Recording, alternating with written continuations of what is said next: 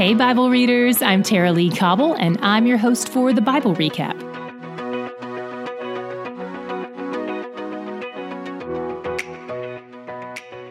David has had a rough time lately, so his songs are going to reflect that.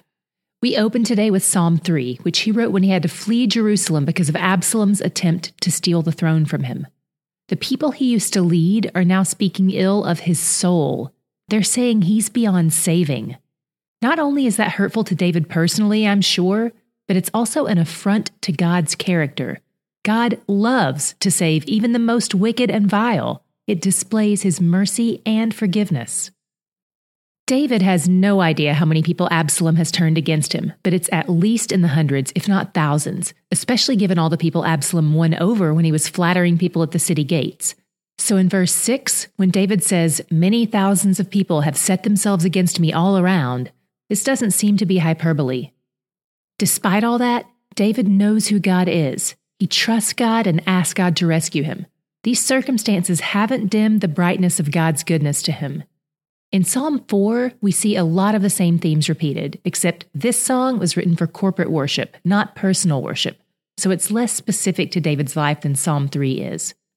This song expresses confidence in God and points out that the anger David feels for being mistreated has to be submitted to God too. That's part of what it looks like to put your trust in God.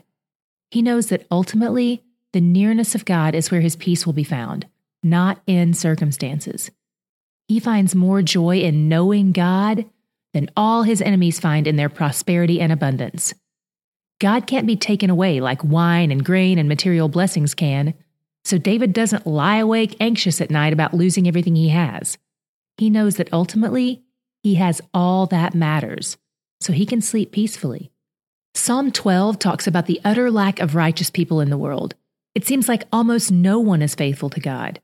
David is especially bothered by a few things: the lies people tell, the pride and arrogance of the people, and the way they ignore the plight of the poor and needy. God distances himself from liars and proud people, but mistreatment of the poor and needy tends to get his attention. So David expects God to be moved to action when people are oppressed. He asks God to guard them from the wicked who have risen up all around them. Psalm 13 gives us another example of how these songs are an expression of feeling, but that these feelings don't always align with the truth about God. In this song, David accuses God of forgetting him. David feels forgotten, but God hasn't forgotten him. David longs for the opportunity to feel God's nearness, to seek God's counsel. He feels desperate to have to be his own counselor. As someone who tends to lean on my own understanding, this serves as a good challenge to me. Then David ends with a reminder to his soul that hope is coming. He knows God is trustworthy, and he's going to praise God for what he's already done while he waits to see what God will do next. Some of the same ideas about God's silence and deafness appear in Psalm 28 as well. David says that when God is distant, it feels like he's dying. That's what he's referring to in verse 1 when he says, "If you be silent to me, I become like those who go down to the pit." The pit is another way of referencing the grave or the realm of the dead, much like how the word Sheol is used. In addition to wanting the nearness of God again, David really wants the wicked to be punished. Our final song is Psalm 55, and so much of it seems well suited to the scenario David finds himself in, being betrayed by his son and his mentor and many of his people as well. He's fled his palace and his city, his son is attempting a coup, and he can't say for certain whether or not there is a bounty on his head. He wants to run, or fly actually, away from it all. He prays an interesting prayer in verse 9. "Destroy, O Lord, divide their tongues." This reminds me of two things. First, it reminds me of the Tower of Babel, where God divided their tongues. He caused everyone to speak a different language, and it caused confusion, and they couldn't complete their mission. Second, it reminds me of David's prayer from yesterday in 2 Samuel 15, where he asked God to turn the counsel of Ahithophel to foolishness. He wanted God to either give Ahithophel bad advice to share with David's enemies, or to make his good advice unfruitful. This request for God to divide their tongues is ultimately a prayer for his enemies' plans to fail. The hardest part about all this for David is that his enemies are people he considered friends. We've probably all been there. Jesus certainly knows what that's like. He had Judas so he can commiserate. David trusts God to humble his enemies, and he reminds himself in the meantime to trust God with the outcome. Today, my God shot was in 28:9, where David said, "Be their shepherd and carry them forever." Jesus called himself the Good Shepherd in John 10, and Psalm 23 says, "The Lord is my shepherd."